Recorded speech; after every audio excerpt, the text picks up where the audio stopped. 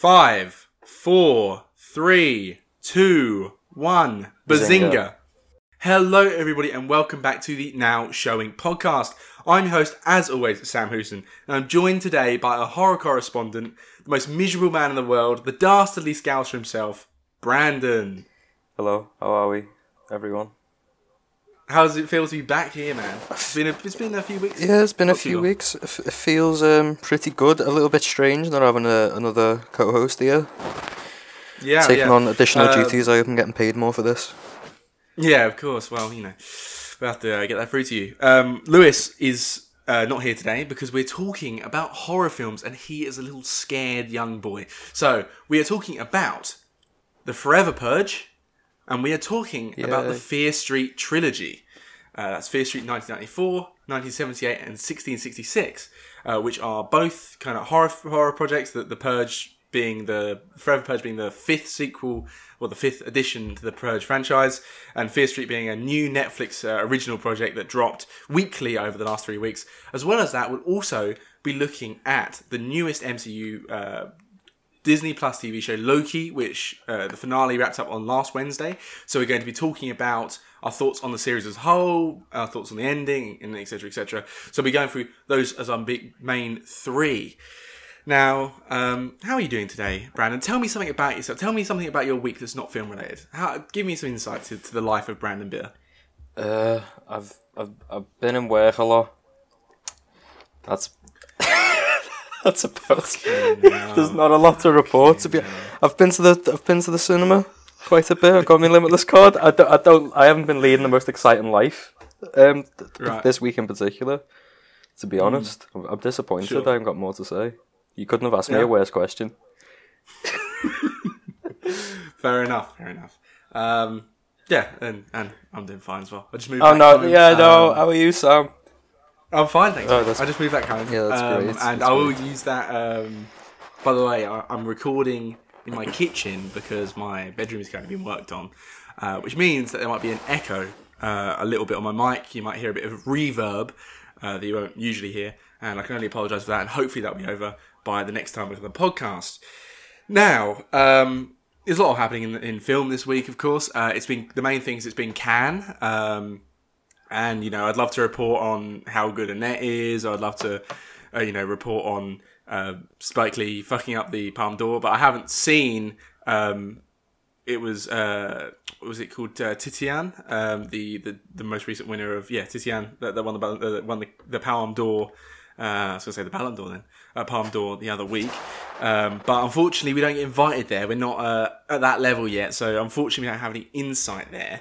But of course, of any films that are kind of notable at Cannes get released, you know, such as The French Dispatch or Titian itself or Annette, when they get released, of course, we'll be talking about them whenever they get the UK release on the podcast. Some sad news that came out since the last podcast, which was, I think it came out after the last podcast, but, you know, since we last recorded one, which was that the great director Richard Donner died, who's best known for directing The Omen, Superman, the original 70s Superman, and the Lethal Weapon film series. He's kind of working on the fifth one, his kind of final project, very recently. Unfortunately, he passed before he could finish that.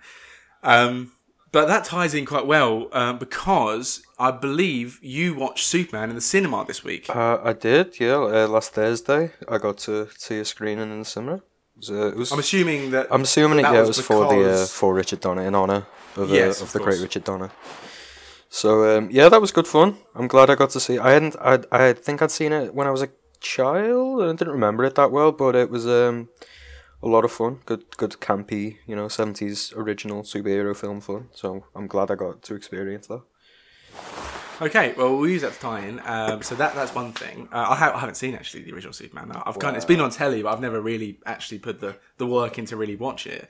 But, of course, with him passing and also the recent Donner cut being released of the second film, because he was working on the second Superman and then it got replaced by Richard Lester. So there's a kind of Snyder-style cut of his film that's been released within the last, I think maybe late 2000s maybe came out.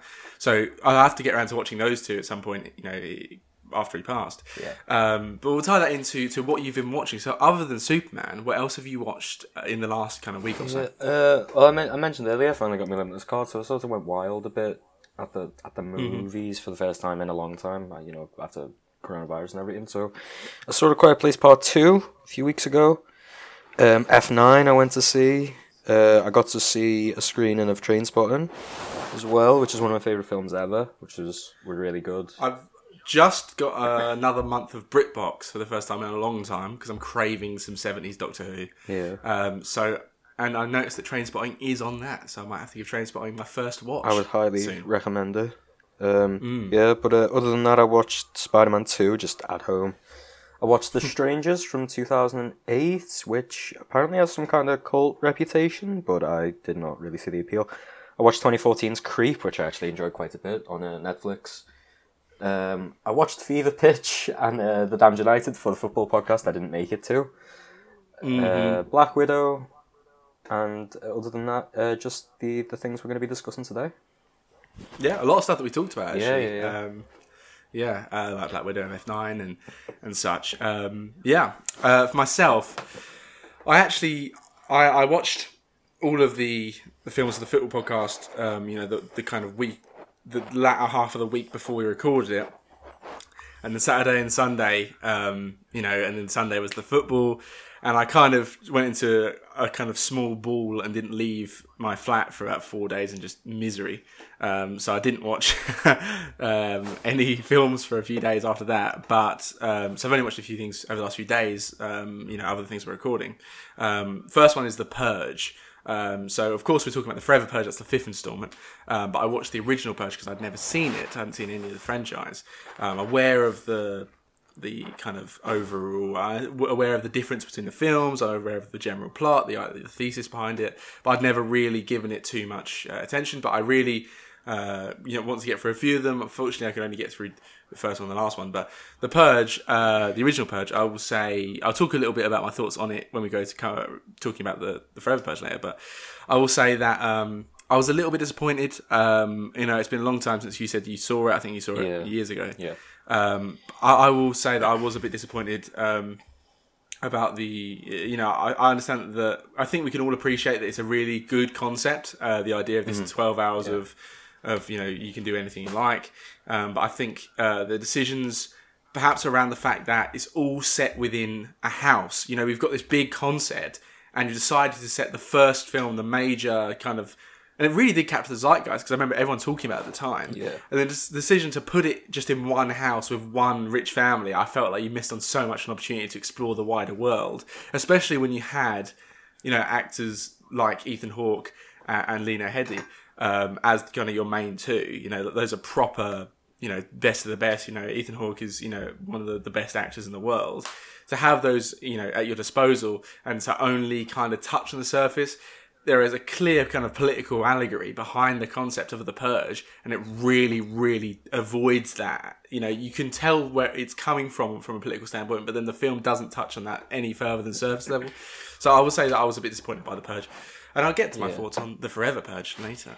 But the other thing I watched is Space Jam: A New Legacy, which is the second installment. The first one came out in the 90s. It's a new one. The first one was Michael Jordan. This is LeBron. Now, I can't go into that much detail because we're not reviewing it. JL is returning to the podcast midweek to team up with Lewis to review Space Jam and some other films. So they'll give a proper review. But I'll say, and I probably don't think either of them will say this as much to you, but I've heard people say that the new Space Jam was the worst film ever, an insult to the original, and LeBron's acting is awful, and it's a dreadful film, and this is not good for kids, it's not good for adults, this is dreadful. It's got an awful critic score on Rotten Tomatoes.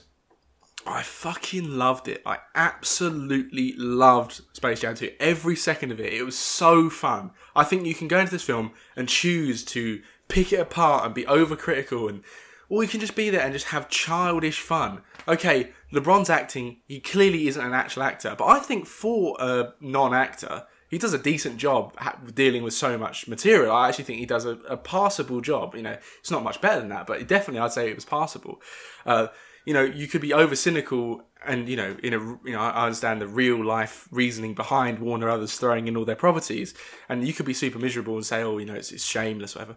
But if you just take it as, look at that film, look at that film, and it has references to kind of films that you wouldn't think they do. There's a whole section of the film dedicated to Mad Max Fury Road, and there's another reference to Casablanca and the Clockwork Orange, and The Matrix, and it's got real actual basketball jokes, and I just loved it. I think it was just so much fun. I said, it's up there with Cruella for the most fun film of the year for me. And it's going to get all this hate from people being over, nerdy about it. But I think really it's just the best laugh you can have. I watched it with two friends, both of them big basketball fans.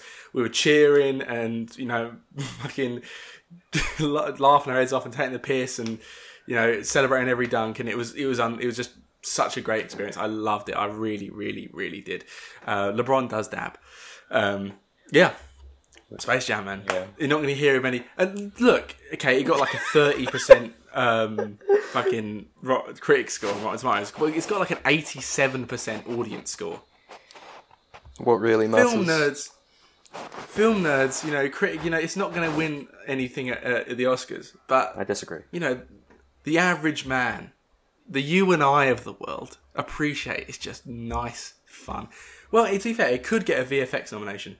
Yeah, it really could. Maybe. Perhaps. I was thinking more Best Picture, but... Best Actor. Even though, as we all know, Jordan's better, but that's neither here nor there. That is... I'm not trying to set you off. We've got a job to do here. Let's make this a basketball podcast, and I was talking about why LeBron James is the greatest basketball player of all time. Alright, let's not, because I don't know enough to argue with you. Yes, exactly. So my point is therefore more right. Okay. So we're going to start off today's podcast by talking about Loki. So Loki is the newest of Disney Plus series following WandaVision and Falcon the Winter Soldier. It is 6 episodes long. It's directed by Kate Herron, and it stars a kind of ensemble cast that includes the likes of Tom Hiddleston, Owen Wilson, Sophia DiMartino as Sylvie, Richard E. Grant, Jonathan Majors, loads of people. It's so it looks at, we talked about it the first episode. This will have spoilers, by the way. This will, as all MCU things, or for all Disney Plus series, this comes with spoilers. We'll try and keep off maybe some hard spoilers from episode 6, perhaps. But we will have spoilers for the first 5, certainly, and perhaps some in episode 6. But yeah, of course, if anyone's unaware, Loki follows the alternate timeline created during Avengers Endgame, which saw Loki escape with the Tesseract, and he is instantly brought to justice by a group of people called the Time Variance Authority, who are desperate to keep alternate realities from forming and keeping everything to the right order of things in the sacred timeline. This leads Tom Hiddleston's Loki on a path of betrayal and whether he's and morality that sees him grow as a person and essentially fall in love with a female variant of himself, played earlier by Sophia DiMartino, also known as Sylvie. And it shows their battle to try and expose the Time Variance Authority, or TVA, and try and protect their own lives in the process. Now, we talked on a podcast with you maybe 6-7 weeks ago about the first episode. So I will say, I actually alluded to it a few times on the podcast. I was kind of slow in watching this. I watched the first episode when it came out. I watched the second episode maybe 2-3 weeks later, and I didn't watch episodes 3, 4, 5, 6 until this week or last week after the final had come out, the finale. Yeah. Now I'll get into why that was in a minute, but what did you think of Loki? Have you seen the 2 other Disney Plus shows? Have you seen one? Yeah, I've seen all of them so far. Yeah. Sure. Okay. Yeah. So, what do you think of Loki? All right. First of all, so far for me, Loki is my favourite of the Disney Plus Marvel shows. I really had a lot of fun with it. Maybe it's the character. Tom Hiddleston has obviously always been great in the role. Or maybe it's just that the sort of world building they had to do around the TVA and things like that is genuinely interesting in a franchise that's been going for well over 10 years at this point. But it kept me interested. I know there's some criticism of episodes like episode 3 and even episode 5, I think, for being filler or whatever, but I was just always 100% on board. I'm having a blast. And I just want to come in here and say there are so many times where people describe episodes of filler every time they're not in any show, in The Walking Dead, and this and everything. People, if it doesn't have like super important plot defining changes, it's like you need episodes that build characters, slowly create plot, add in new characters. Like I hate when people describe everything as filler. Yeah. Anyway. Yeah, you mentioned The Walking Dead. The season 2 of that, I'd like people call that entire season filler, which is just stupid. But yeah, that happens. Yeah. But I enjoyed those episodes. I really had a lot of fun with episode 5. Yeah.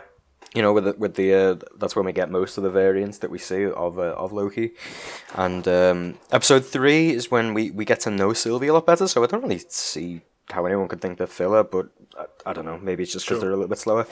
But no, I had a lot of fun with it, and another way I've heard people describe it is if it was like if Doctor Who had like a good budget or something, which you could obviously chime in on a bit more because I'm not a big Doctor Who fan like you are, but yeah, I thought it was really good, and I'm really excited for things going forward with the MCU in general. After this, I really liked it. Yeah, no, me too. I said, it took me ages to watch it because I enjoyed episode 1 and I praised where it was going. I praised the production design heavily. Yeah.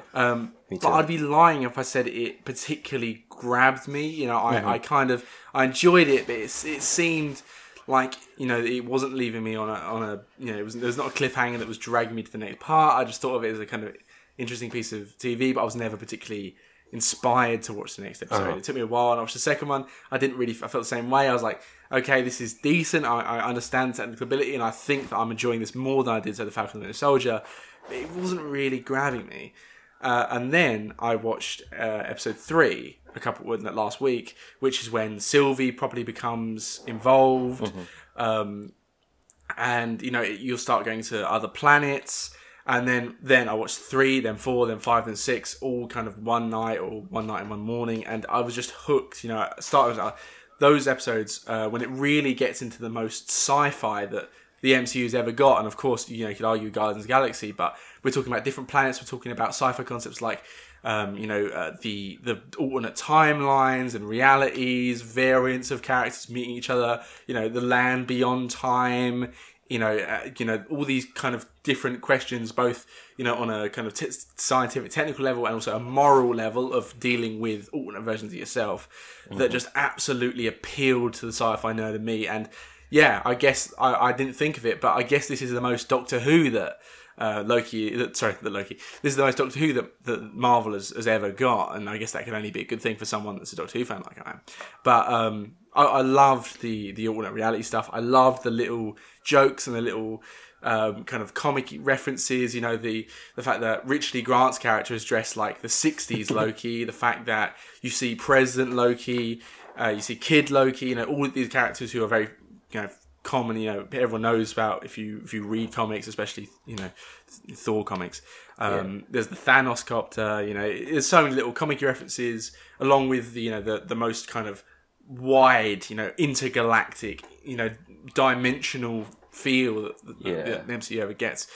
And much like, what stayed the same from the first episode of the Sky was excellent production design throughout. And probably the best score, up there, it's probably the best score or the second best score with Black Panther that the MCU's ever seen. Of course, done by the woman that egged Simon Cowell that one time. Yeah, but it's got massive universal implications in the terms of the MCU. And, Kevin Feige kind of And also the whole Marvel kind of had this whole thing of like, oh yeah, the shows are important, but you don't have to watch them, but they're important, so watch them, but you don't have to. Like, you have to watch Loki to understand an awful lot of what's going to come next in Marvel, I think. I've got anything on the next Thor film, and the next Ant-Man film, and a lot of the kind of wider Universal, Doctor Strange, and the next Spider-Man film. Yeah, Doctor Strange, they're all going to be related into events that happen here. Yeah. And we get some really, really good characters as well. We get some really, really well-built, well-acted, characters. I think you see how, and I discussed about in Black Widow how, I don't know if you'd agree with me, but I feel like the Marvel have struggled to present supporting characters throughout their series. I always feel like they're so good at dealing with the lead, but you never really truly care about the second and third character. You never really care that much about Pepper. You never really care that much about, whoever's, in the Ant-Man series, his mate, like, I feel like with Black Widow you did, and that was well done with them, and I think that was just because of how dialogue focused it was. But I think when you get a series like this, you get 6 episodes, you get to really, feel out those exterior characters that you don't need to focus on Loki for the whole thing, because you've got 6 whole episodes to deal with him. And that's why we see characters that are as good as Sylvie, of course, but also Gugu Mbatha Raw, who plays Ravonna Renslayer. She was in Doctor Who, by the way. She was Martha's sister. But her character and Owen Wilson's character of Mobius. And, all these different, characters. Wami Masaku's character, Hunter B-15. Of course, we praised her widely on the podcast for her role in His House. Richard E. Grant. There is so many strong characters that you just wouldn't get in a 90-minute or 2-hour film. Mm-hmm. That's one of the big positives that you get with this Disney Plus format. Yeah. No, absolutely. Yeah, the wider supporting cast is really strong. I particularly enjoyed Mobius, played by Owen Wilson. I think that his dynamic with Loki, and more so in the earlier episodes, was really good. Yeah. Really had a lot of fun with that.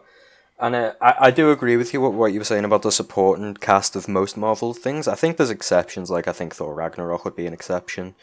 I think... Yeah, no, I'd agree. I think for me, the Winter Soldier's an exception. I quite like Sam Wilson in that. And I don't know if I'd count Black Widow, because she was obviously a character that people knew about and cared about before Winter Soldier, but I enjoy her in that. But this is definitely the strongest I've ever felt to a wider supporting cast. Even little characters have got something about them, like Miss Minutes, played by Tara Strong. Yeah, there's a lot of intrigue there and a lot of interest, and I do care about that character despite how little time we get to spend with them, and it's even stronger for the characters we get to spend more time in, with like Sylvie and Mobius, as I mentioned. I like Loki a lot more than I ever have in the MCU. I always enjoyed him when he turned up mainly in Thor films, especially Ragnarok. I enjoyed him quite a lot. Post-villain, in the Avengers and things. But, yeah, I think it just did a really good job with all the characters, and I think... I think that it's done a lot for... The Disney Plus format. Yeah. Because, you think... I don't think anyone particularly had that much of a strong link to Wanda Maximoff or to Vision or... I personally, and a lot of people did, but I never liked Bucky. I could never stand Bucky. But now, after getting through these, I have a lot more adoration for Loki. I have a lot more adoration for Wanda and for Vision. And can say that I now consider myself to be liking Bucky. So I think that having this time with these people and getting these really personal stories out, I think is a really strong decision for Marvel in general, a kind of stylistic change that's a little bit less guns blazing and a little bit more kind of talky. I think long may it continue. I really do enjoy it. I will say that one thing, I don't know if you'd agree, and I actually don't think anyone who I've talked to has agreed with me on this. One issue I did have with Loki was, and I don't know if this is to do with the fact that it's a Disney Plus show and it's not got box office, the billions that the Avengers brings in. Yeah. But I thought the CG was a little bit poor. I don't know if you ever agree, but I thought the CG a few times, I thought, that's not really Marvel level. A lot of the stuff to do with, He Who Remains' is palace towards the end, and the Timekeepers when they were shown earlier. Yeah. And a lot of the planet, I didn't really think that the CG was at the same level as a lot of the MCU. Did you agree? It wasn't. Maybe a little bit, but it didn't stand out so much that it took me out of it. I understand why you would think that about the Timekeepers, but I think that was done on purpose because of the reveal.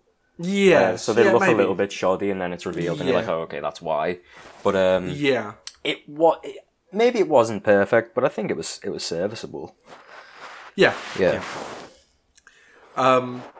Yeah, it's a big thumbs up for me, really. Yeah. You said about you preferred this is your favourite of the three. I love Loki as much as almost anyone did. However, I still have it second because I liked WandaVision more than most people did. Yeah. So I think that I probably like Loki as much as you do. It's just that I think that WandaVision was really good. WandaVision would be my second favourite. I just think towards the end it sort of dropped the ball, whereas the last episode isn't great. I was more and more invested in Loki as it went on. I can't say that for WandaVision, but it's down to preference at the end of the day. I can't begrudge. Sure, yeah. I can't begrudge that at all. Because for me, I have a rank list on my letterbox, Sam Houston, by the way, of all of the MCU, and I have Loki as the 5th best Marvel thing ever, I think. Yeah. And I have WandaVision as the 4th. So they're both, out of like 26. It might be 4th and 5th, but whatever. They're next to each other up the top. So, out of like 26 films or whatever, it's like they're both in the best of Marvel for me. Yeah. I just really, appreciate getting the time with these characters, getting such great performance out there. And big props to Richard E. Grant, who absolutely stole the show in episode 5. I think that, that's one of the things that I was the most kind of step back and thought, wow, that is good. I need to mention that podcast because of just how good I thought that Richard E. Grant was in very little time. He was really good in the little time he had. However, not my favourite variant. I would have to give that to Alligator Loki. I enjoyed him I enjoyed him just being a little guy, just swanning about in his horn helmet, getting really angry at boastful Loki. I thought he was marvellous. Great performance by that CG puppet. Yeah. So very good stuff all around. Okay, so what would you give Loki as a rating out of 10? Alright. At least I've got it at a 3.5 on Letterboxd. So that'd be around a 7, but I don't know, man. I'm starting to think that's a little bit harsh the more I sit on it. Yeah, the way you've been reviewing it. I tend not to go overboard with the MCU stuff. I don't have anything higher than 4 stars. My favourite MCU film is only 4 stars. That's just me. I'm very hard to please generally in life, so... But I think a 7.5 maybe, or an 8, because I really did have a lot of fun with it. So maybe I just need to be less miserable. But what would you have given it? Well, I'll give it an 8 myself. Yeah. I think I gave WandaVision a 9. Maybe up to an 8.5 for Loki. I think that there's probably very little things that I would give over that in the MCU, and I would give Black Panther that. I'd give Ragnarok probably above that, and maybe Infinity War. But again, nothing else probably higher. So I think that's very much a standout achievement. Now, one sad thing that has come with this news is that at the end of the series, you get a reveal. There's a little visual reveal. James Bond style review. Loki will return in series 2. I don't know if you saw that. I did see that. Yeah. I was going to mention that earlier, but I didn't know if we were going there. Right. Yeah. Okay. Yeah. That's not that much of a spoiler. But unfortunately, Kate Herron, who excellently directed the series, will not be returning for the second series. It's a shame. What? I didn't know this. She said that she's going on to different projects, and I think she had problems with some of the writers. Some of the vision of the writers. So unfortunately, Kate Herron, who excellently directed the series, will not be returning. And I thought I'd remind you of her existence before we talk about our man of the match. Now, Loki, of course, is a hard one because you've got Tom Hiddleston being so good, so many great supporting performances, excellent directing, excellent score, excellent writing, and great production design, as we've talked about. So it's a lot of people that you could give this man of the match award to, but who are you leaning towards? It might be the boring choice, but I'm really tempted to lean in towards Tom Hiddleston, just because he's so good in the role and always has been. But there are so many people deserving of it, but he brings it all together for me and is really the centerpiece of it all. So maybe, I think Tom Hiddleston for me. What would you give it to? Now, I think for me, I appreciate an awful lot of the... I think this is obviously a mixture of the DP and the director and the production design, but the way the series looked, the way that it was constructed, the way that we pulled through these stories, I think, even though that it's obviously a great script, because of the confusing nature of some of it and the way that it's structured in a rather kind of un-MCU way, a lot of worse directors wouldn't have been able to pull this up as highly as Kate Herron did. So for me, my man of the match goes to Kate Herron for directing this, because it is an excellently looking and excellently structured piece of television. Yeah, absolutely fair enough. And one thing I'd like to add, I just checked for this, production designer for Loki, Kasara Farahani, hope I'm saying that right, also production designer on Bliss, a film that we talked about on the podcast a few months ago. A contributor of Owen Wilson's. Which I did not enjoy, if you would like to go back and listen to that episode at all. Yes, I believe we did that with JL, didn't he? And he liked that film a lot. Yeah. And my mum is a big fan of that film. She talks about it quite a lot, actually. Fair enough. But I can't say I thought it was a good idea, but it wasn't excellent. I think that was the consensus, but I really did not like watching it as much as anyone else. That I was the biggest hater by far, which shouldn't really be a surprise. Yeah, I think we kind of had some kind of general agreement, but then we were each side of like... It was the degree to which we were disappointed. I was like pretty neutral, and then you were anti, and then JL was positive. But we're not reviewing Bliss, are we? We're reviewing... But we should be. Forever... Again. Every episode. The Bliss cast. Bliss. We're doing an Owen Wilson only podcast. We have to have Owen Wilson every episode. That'd be a good episode. This week we're doing... Yeah. Well, I meant we have to do an Owen Wilson on every episode from now on. That's what I meant. Oh, I thought you just meant we should have an Owen Wilson special. Either way, I'm all aboard for some Owen Wilson. Get Molly and me on the podcast. Get Zoolander in there. Any day of the week. I'm pro this. All right. Zoolander. Let's not do Zoolander's sequel, though. Let's do Zoolander's sequel and Bliss every episode forever. This is the podcast from now on. in 3. Yeah, the best movie ever. Yes. Unanimously. Okay. Starring Oscar winner. What's his name? Ben Stiller. What's his name? The bloke from Mr. Robot. Rami Malek. That's it. Starring Oscar winner Rami Malek. Okay, we are now going to stop rambling about shite, and we are going to talk about the Forever Purge. Now, as we previously alluded to, the Forever Purge is the 5th instalment in the Purge series.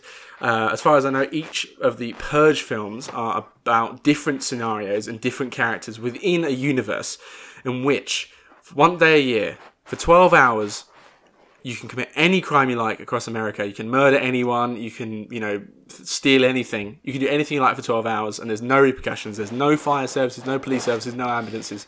Sounds you like just have to deal with bloody normal America for a white man. Am I right? Politics, satire. Sounds like Merseyside, eh? Oh, just cut it out, mate. Now, the Forever Purge is this film looks at a world where a bunch of a fringe kind of racist group decides that once the purge ends, at 7 a.m. on the day when the purge ends, they are not going to listen to the government. They're going to keep on purging until they can kill all of the immigrants and people they deem not right for America as they try and purge the kind of rest of the nation. Now, of course, I described my feelings on the earlier Purge, the first Purge, earlier, and I was disappointed. Mm-hmm. And I came to this film with particularly low expectations. Before I go into my review, actually, I will quickly say that it's directed by Everardo Gout, who I believe is a Mexican director who hasn't directed that much, only directed a few films ever. And it stars the likes of Josh Lucas, and the main character is Ana de la Reguera, and kind of the main male lead is Tenoch Huerta, and it also stars Will Patton, who played Paul in Minari. earlier this year, as kind of the owner of a kind of business that they were working for. Now, so the film follows two kind of Mexican characters who had previously come across the US border in search of a better life, and kind of their journeys trying to kind of protect themselves against these kind of wave of racists. Now, as I said, I came to this film with particularly low expectations because I didn't particularly enjoy The Purge. I hadn't heard particularly good things about this. And I thought, the whole idea of The Purge is like, you've got 12 hours where you can not commit a crime. So kind of, what's the point of a Forever Purge? That's literally just like no law. Like that's what's the entertainment like? That takes away the whole concept. Yeah. And I've got to say, I was extremely pleasantly surprised by a film which really, as I said, this is a very political film. This is clearly a political film. There's no, as I said, there is a political allegory behind the concept of the Purge in general, but they didn't step into it in the original. They kind of avoided the subject. In the Forever Purge, however, they really embrace it. The film really steps into the political, and from minute one, there is, within the opening title sequence, there is images of a border wall, of course, so it's obviously not particularly, it's not hiding anything. It's very, obviously a critique of, racists in America and kind of people that, consider, non-US born people like non-American, and, a lot of the kind of wave of anti-immigration that came about in the last, 5 or 6 years, particularly in America. Of course, it's always been a problem, but, that was particularly prominent. And this film really steps into it and handles those subjects to a better or worse degree, depending on the situation. Sometimes you feel like it isn't necessarily dealt with enough. There are characters in this film who are clearly shown as prejudiced that don't particularly get comeuppance. But I admired the fact that, unlike the last film, the first film, it wasn't afraid to comment on those issues. I felt like the wider kind of look at the world of The Purge that we didn't get in the first film, the concept of looking about and seeing this kind of how it's affected the whole world, I'm assuming happens in the rest of the Purge films, but I think was very strong and particularly interesting, seeing how a situation where even the police and the army are trying to fight against these outlaws. I felt like I actually did get a bit of an affiliance towards some of the characters. I thought they were some of them were decently developed. I thought Will Patton's character, did kind of project what he was supposed to.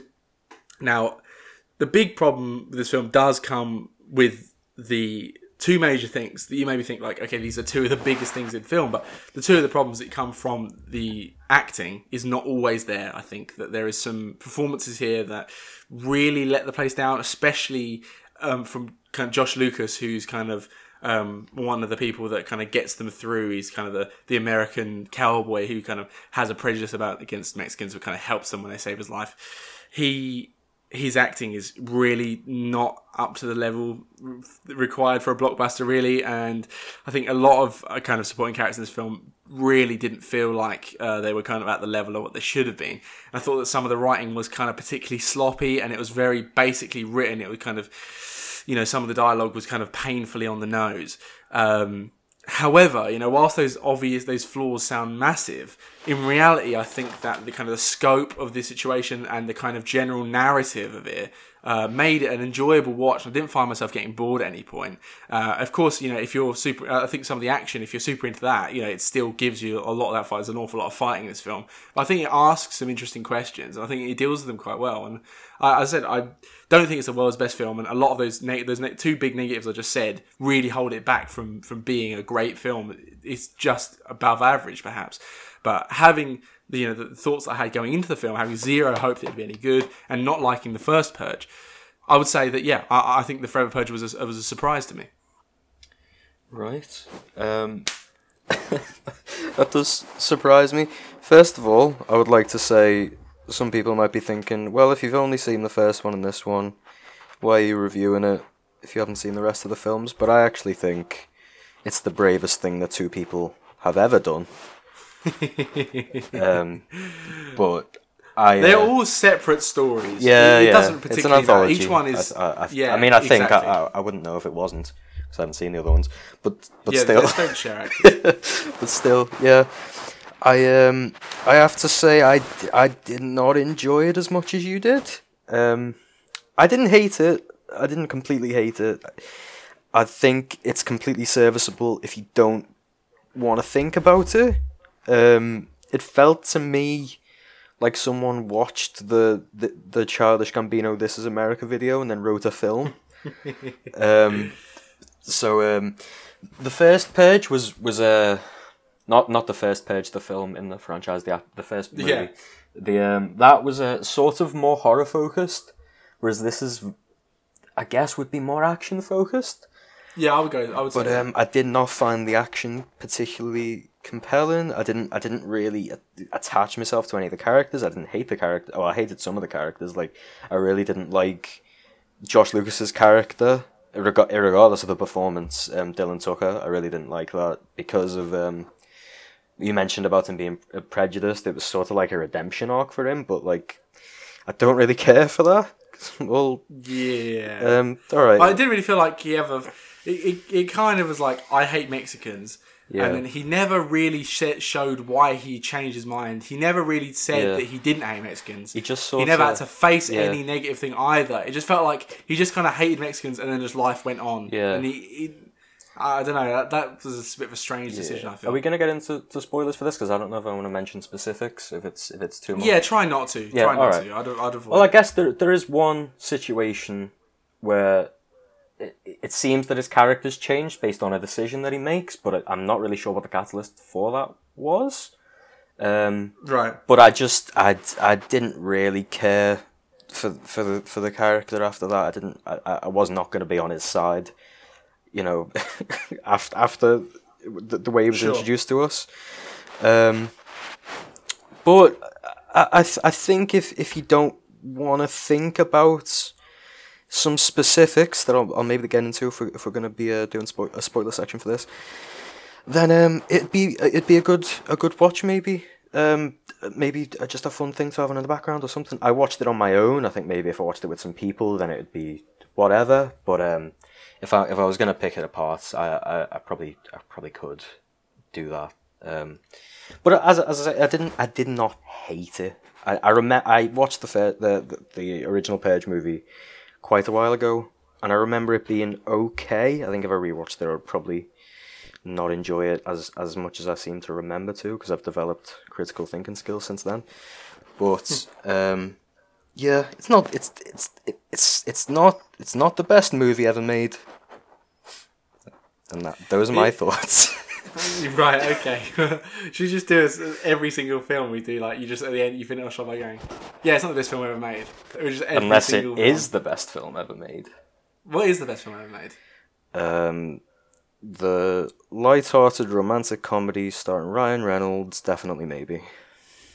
Right, okay. Yeah, I think within the universe this kind of doesn't make sense, because I'm pretty sure this basically completely contradicts the events of election year, which I think the Purge stops, and then this film just begins with them going, "The Purge is back." So it kind of it kind of pisses on that legacy, I guess. I guess it would have stood out to me more if I had seen that film. Again, I'm being extremely brave and reviewing this irregardless, so I think I deserve a pat on the back. Now, this originally was supposed to be the sequel, the last film. This was the end, but they've decided now that this will not be the end of the Purge series, and they're actually going to keep it on for a few more. Oh no! So, I think there is something in there. I think if you just keep throwing up things, one will really stick, because I think it's such a good concept at heart.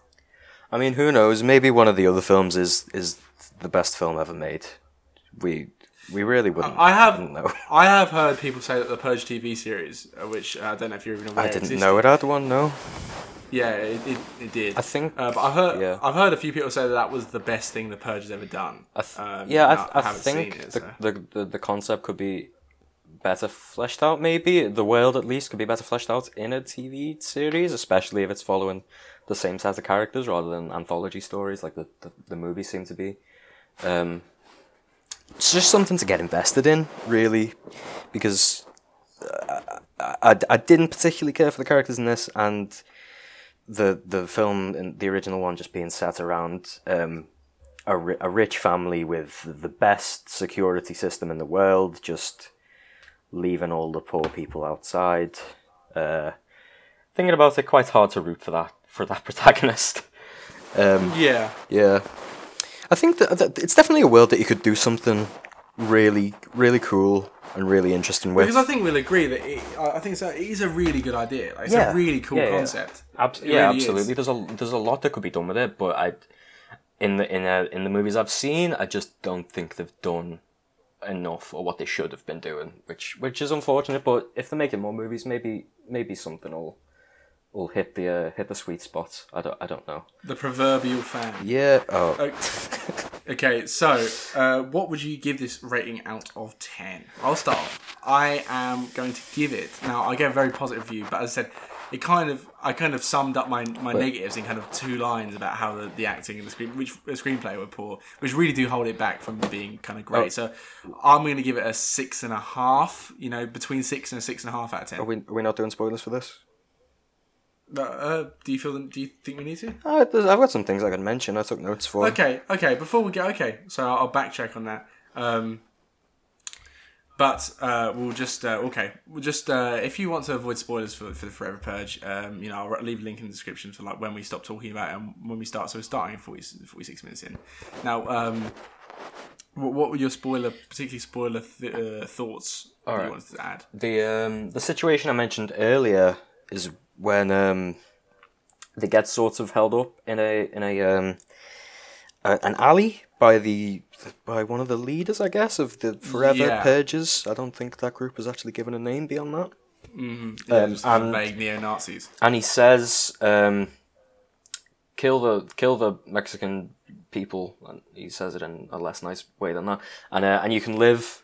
And Josh Lucas' character says like, "Fuck you" or something. And I really thought this was going to be like a moment where he betrayed them, and it was going to lead to some conflict, but he just didn't, and I'm not sure when he changed his mind, but fair enough, I guess. There's also initially there's a guy who works on the ranch with them at the start of the film called Kirk, and he says they get a purge bonus. They get bonus money to protect themselves in the purge, and he's like, "I'm not using my money for protection." And then guys attack Dylan Tucker's ranch, and immediately, I don't know if this was supposed to be like, I guess it wasn't set up to be a big reveal, but I immediately connected the dots that it was Kirk. I don't know if I'm guessing you did as well. Yeah. But the thing about that was him and his small gang didn't seem to share the same sentiments or motivation as the larger Forever Purge group, because the larger group seemed to be focused on eradicating foreigners and minorities and things, and just basically being Nazis, whereas Kirk was more focused on inequality and the rich getting rich. Kirk was just like an extremist communist, I guess. His motivation was more about taking down rich people. So I don't really.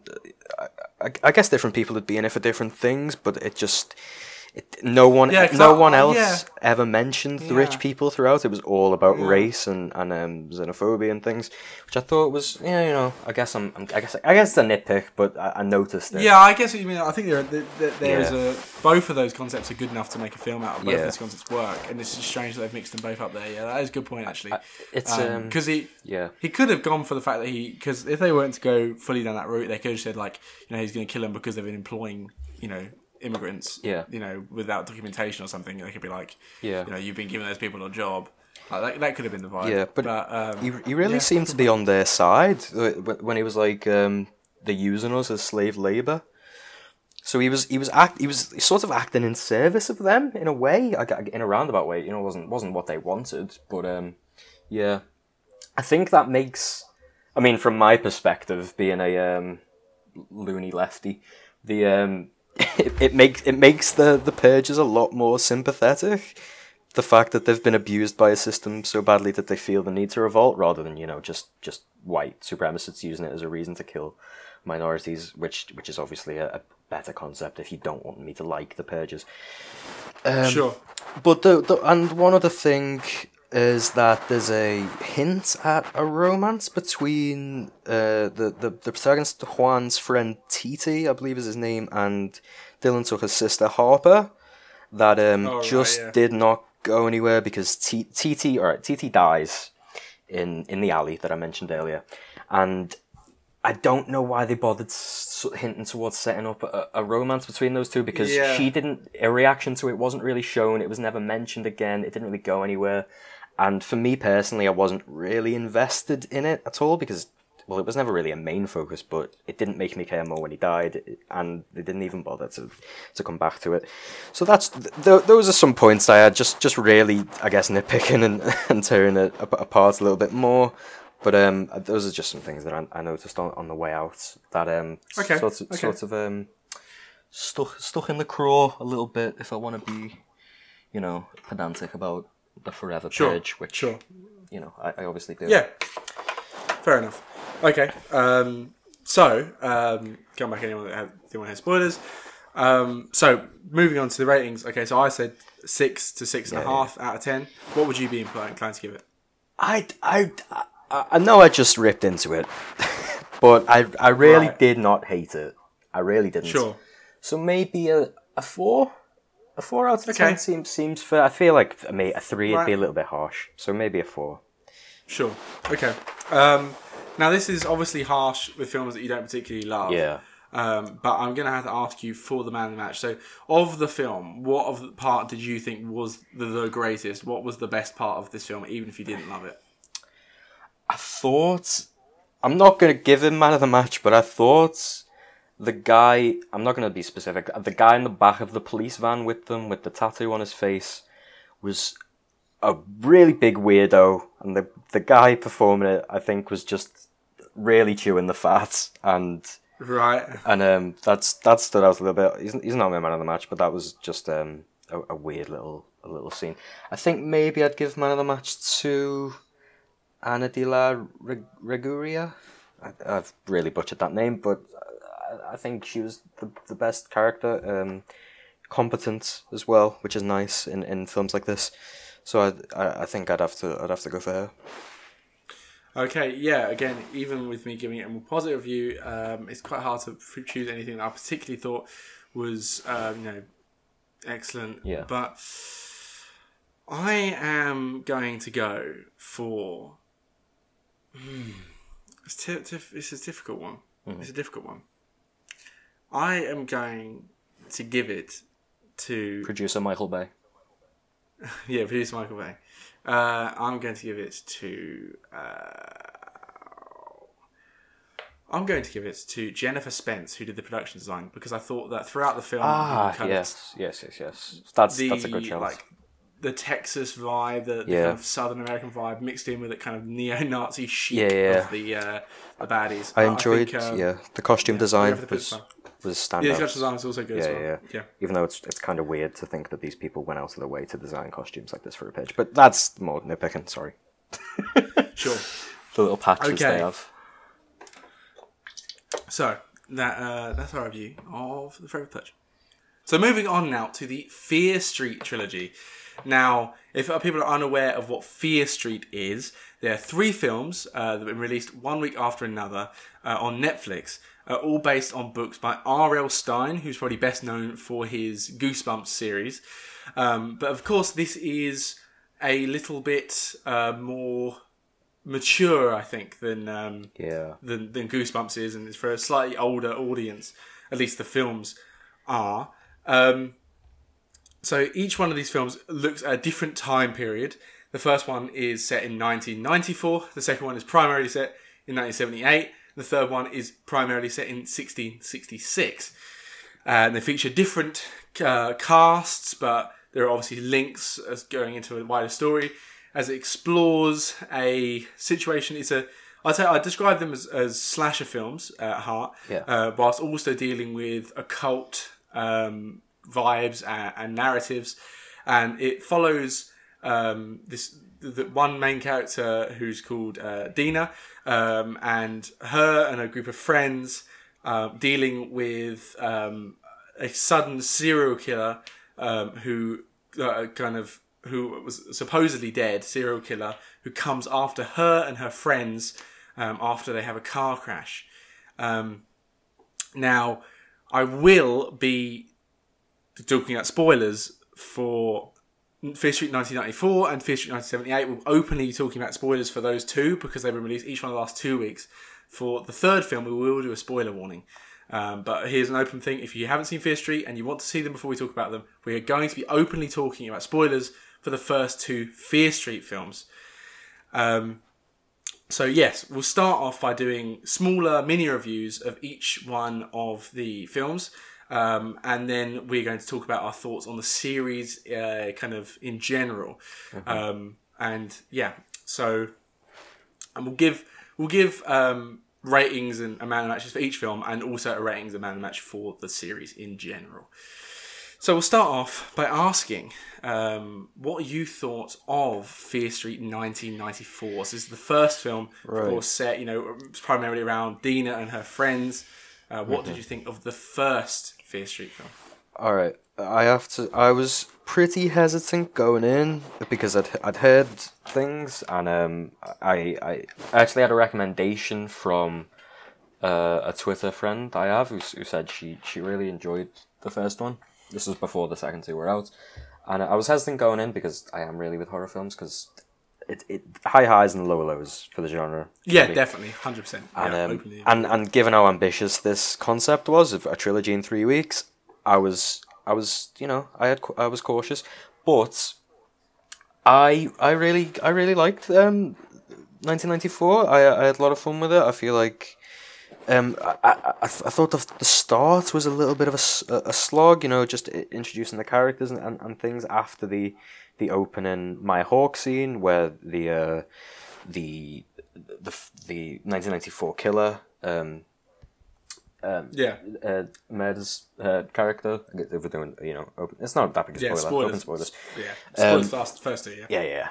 I thought after that, introduced going through the high school stuff, it seemed a little bit stereotypical. Friend's a cheerleader, one's a kind of a dumbass, and she's sort of angsty.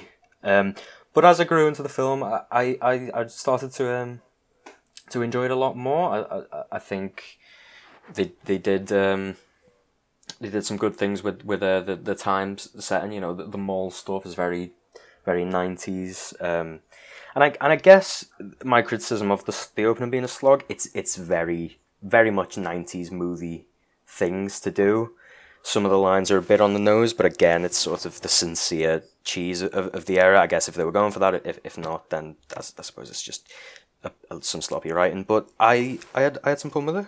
I thought it was pretty good, and I'm glad I gave it a chance. Yeah, for the first one, 1984. I thought. What did I say? 84. It's not Wonder Woman. Oh, sorry. Yeah. Get a grip, Sam. All the film 1984. Yeah. So, Wonder Woman. Fear Street 1994. I really liked it. I enjoyed it. Now, you talk about the cheese. I think part of that is because of just that's how the writing is. Yeah. And, whatever. But I think part of it is throughout. It's a recurring theme of these films is that there's an awful lot of homages to other kind of elements of the genre, other specific films, to the writing of Stephen King in general. There's an awful lot of both, directly mentioned and also kind of, homages within the kind of narrative and such. And I think that kind of, like the group of the hanging about the town, feels very Stephen King and feels very It, and feels very kind of stereotypical for any kind of horror slasher genre, Nightmare on Elm Street or whatever. I think that the strongest part of this film, and you kind of alluded to it, is the world building, the production design, the feeling is so excellently 90s.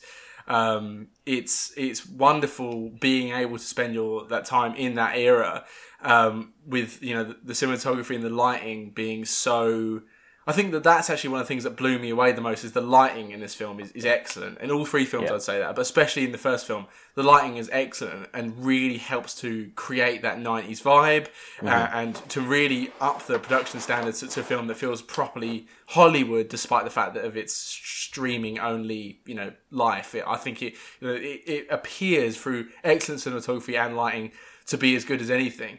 But the choice of the jukebox soundtrack of music, which is also strong in the next film as well, but it's strong here with the 90s soundtrack and it sounds so good. And it's I think that that experience, the way they've created 1994 was very, very well done. And I think that's one of the biggest pluses of this original film. And I think maybe will be a negative of one of the latter ones, actually. But I think that mixing that with, a story which I say, the way that it really mixes all the elements of horror. I think this really directly appeals to horror fans. I'd say. I think this is looking out for people that are into the horror genre already, because it has those. It kind of plays into all these.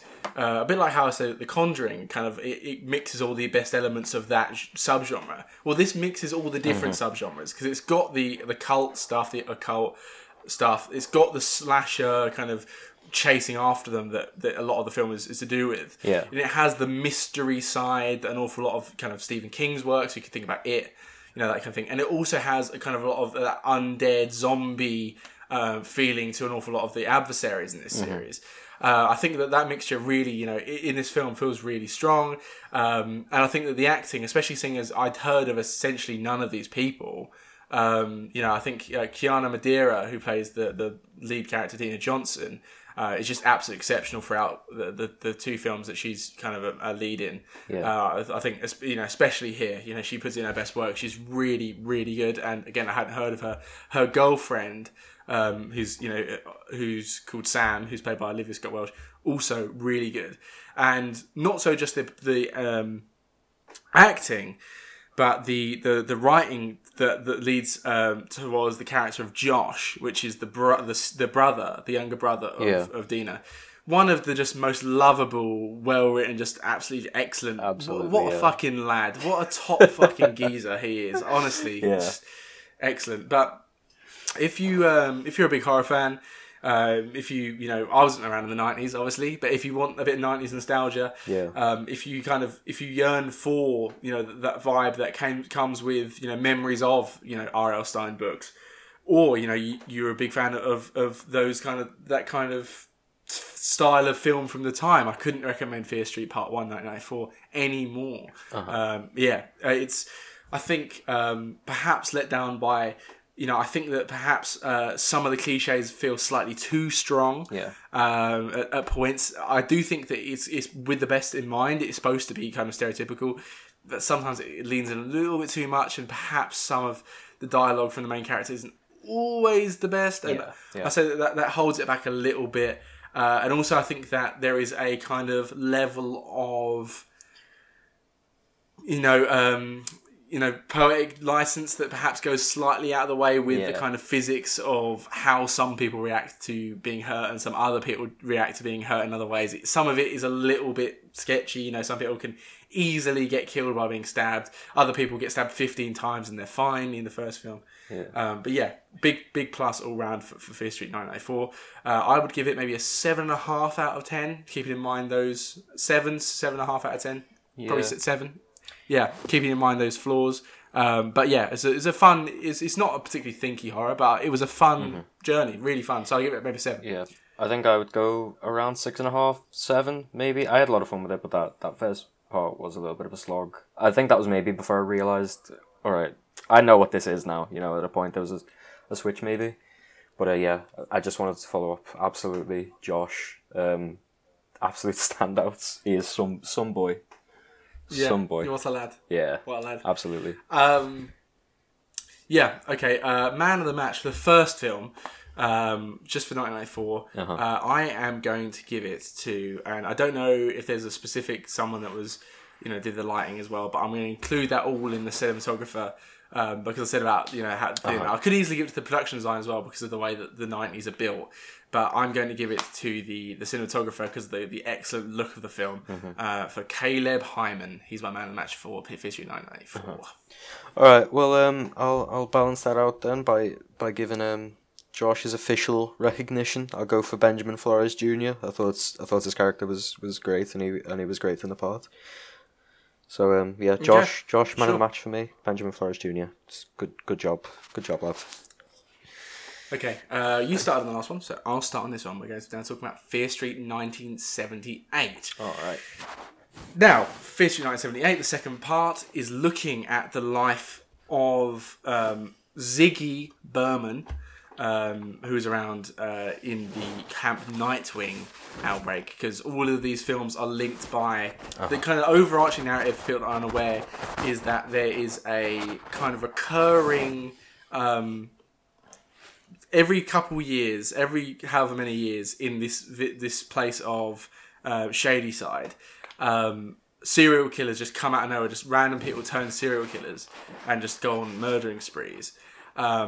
And this has happened a few times with different people, and it's all to do with them seeing a witch and then going, on a spree. Now, the first film is dealing with, of course, Dina and her kind of girlfriend who deal with seeing the witch and being chased by the bad guys.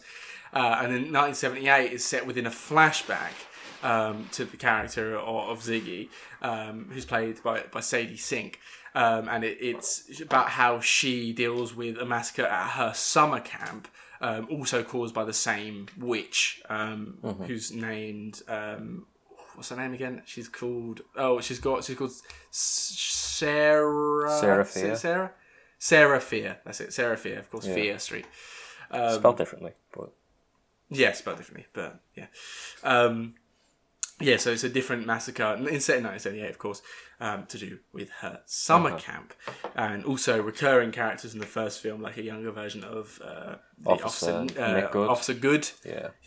Shows up as a prominent character, and it kind of connects the two in the same place, in the same world, which is also very Stephen King-esque, I think, with the idea of having this kind of haunted kind of area, the way that Salem is and the other two surrounding areas are kind of so prominent in multiple Stephen King works. The idea of this set of, you kind of have this city map of the posh place, Sunnyvale, the middle place, Union, the old settlement, and then the new place of the shitty place of Shadyside.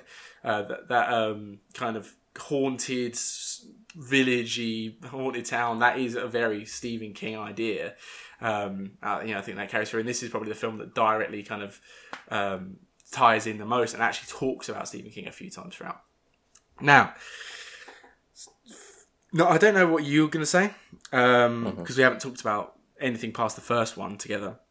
Yeah. But I think, for me, 1978 was the low point for the Fear Street trilogy. And a lot of what attracted me to the first film in terms of, the production design, the look in the 90s, isn't here, not because I don't have the same affiliation with the 70s, I wasn't in either year. It's the fact that I think that part of the setting, the summer camp, means that you never really have to feel the nature, and a lot of that is what attracted me to the first film, and through the choice of location, that kind of gets pulled away. Yeah. I think the fact that we know the ending, we know the situation, this all comes out of a conversation with kind of the older version of Ziggy's character in the first one. We know that she survived this massacre. We know that this person went and killed people. So the fact that we already know the outcome, it leads it to kind of the stakes aren't particularly high at any point because we know the outcome from the last film. Not having that same kind of connection to the characters necessarily as well. I think that perhaps they're not all written so well here. I don't think you necessarily get the same feel that you do for the likes of Josh and obviously Dina, and also kind of her friend Alice. Alice. Is it Alice? No, who was the... Wait. Ziggy's sister? Oh, no, for the first one. Crap. Kate. Love. You don't have the same feeling that you do for Kate and Josh in the first film in this film, because not everyone is necessarily particularly nice to Ziggy. Now, I think that Sadie Sink, as the main character, she pulls off an excellent job, and I think that, it's a shame that we don't see her more throughout the series in general. Yeah. We don't see her particularly in the first or last films, because she's excellent here. She does show up in the last one. Yeah, but not for very long. Yeah, I see what you mean. Whereas that she got, it would have been nice if she was a bigger role in the last film. Yeah. Is what I'm trying to say. And yeah, I mean, of course, there are some things that stay strong, whatever, the feeling of, the horror links are way more obvious here. Literally, it feels very Texas Chainsaw Massacre being set in the way that it is, or Friday the 13th, with a group of teens in a camp. It's very clearly inspired there, and they specifically talk about Carrie and Salem's Lot in the film. There's a reference to The Exorcist. They talk about, so it's obviously very, cine literate, and the soundtrack is excellent. There's a lot of David Bowie in there, which is always cracking. But I think that it's some of the cliche becomes too much here. With I said that was the problem last time with the kind of there's two different sets of kind of hippie characters, one of which who's friends with Ziggy's sister. These kind of two kind of more out there, kind of free spirit types. Them two, and also the kind of camp leader, who's also kind of hippie type, are so OTT person that has never smoked weed in their life, talking about what I think a stoner is. It kind of hurts at points, and I thought some of that was really cheesy. So I don't know what you thought, but I think that there's obviously elements of Fear Street that's kind of shine throughout, and I think that push this film out, and I think that the kind of the narrative, in a vacuum, is still good, but the placement of it in the series and some of the characters and not having that same connection really didn't stand up to me in the same level that 1994 did. All right, I think this is a now showing first. As far as my appearances go, I think I liked this more than you did. Yeah, I think I enjoyed this more than the first one. I don't know if it's just because I was into the series by then, so there wasn't like the moments of realization that I had in the first one after finding the opening a bit tedious, or maybe it's because I generally prefer this era to the 90s. I don't know. It seemed very Friday the 13th to me, the first one. Yeah. The original from 83, maybe? I want to say 83. Yeah. Or 80, around then, early 80s. Set in a summer camp and a slasher things, and that really appealed to me because I have a lot of love for the original Friday the 13th. So I think I enjoyed this a lot more, and you talked about not really having the same stakes because we know that she survives.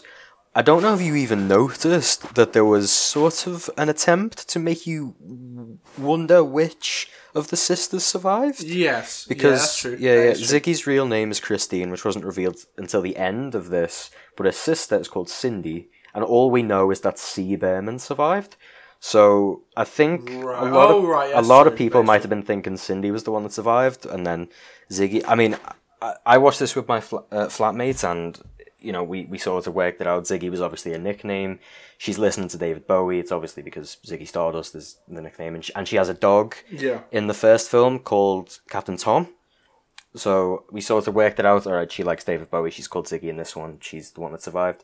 We were sort of back and forth on that. But I appreciate the sort of attempt, at least, to make you not know which one survived. But I suppose if you didn't pick up on that, then it wasn't as effective as they might have wanted it to be. But I think generally this was scarier than the first. Just as a pure horror film, I think that there was more tension for me. Especially when we get into the parts around sort of finding the witch house and Cindy's boyfriend Tommy, who we did see in the first film. When he initially gets possessed, I thought some of that was some solid horror stuff, and I found it to be more, tense or scary than anything in the first. If it was less gruesome, because there were the deaths of Dina's friends in the first one. Yes, they were especially Kate is her name. Her death is probably the most gruesome thing in the entire series. and which I quite enjoyed. But I think generally in terms of building tension and horror, this does a better job. I don't remember it feeling particularly tense in the first one. But yeah, I think I enjoyed this more, and I preferred it to the first one, which is, obviously contrary to what you think. And and you are wrong. Right. I'd say that I felt more tense personally during some of the scenes in the first film. Yeah. Especially when they got kind of closer and closer. That got me a little bit more scared. But all three films really, I talk about not being kiddie horror. It is teen and it is coming of age and it is kind of romance themed. Yeah. So it kind of is. It does step into that teen thing. What makes it not kiddie is how gruesome it is and how unrelenting it is, and what it does to characters you wouldn't essentially assume that it would do. To if a film was directed towards a slightly younger audience. There's that. Okay, so what would we be thinking about of a rating then for 78? For 78, I think I would go a solid 7. Just really solid. And yourself? Okay, I'll be going a bit lower, probably 6. Just about. It could be a little bit. I think about 6 for me on that one. Yeah. And what about a man of the match for 1978? I think man of the match. I'm torn between maybe Sadie Sink and maybe McCabe Sly, who played Tommy, who was the slasher. I thought he did a pretty good job in not being ridiculously corny during the possession.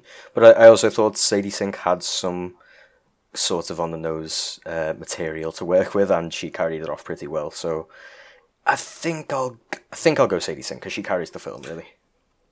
Yep, I agree. I'm going to have Sadie Sink as well. Alright. Okay. So, that leads us up to what released this week, what released on Friday.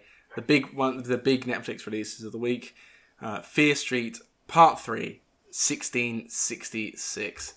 Now, this is after the events of the spoiler for the end of the second film, but at the end of the second film, Dina from the first film, who manages to use the information from Ziggy's character along with her own to reunite body and bone of Sarah Fear, and it transports her into the body of Sarah Fear. She takes up the personality of her then and experiences the events that happened in 1666 that led up to her witchcraft and led up to all that situation. The execution.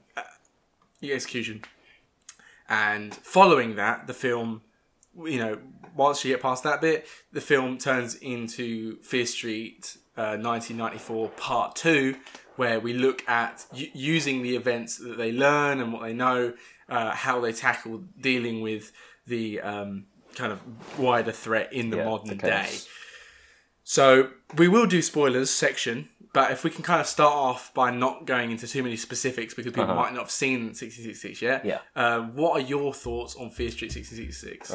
Right. Going into this, even though I enjoyed the first two, I had the least faith in this one, mainly because of the 1666 setting, which I going into it, I didn't know it would also cut back to 1994. I guess I should have assumed, but I didn't realise how much of the film would be in 1994.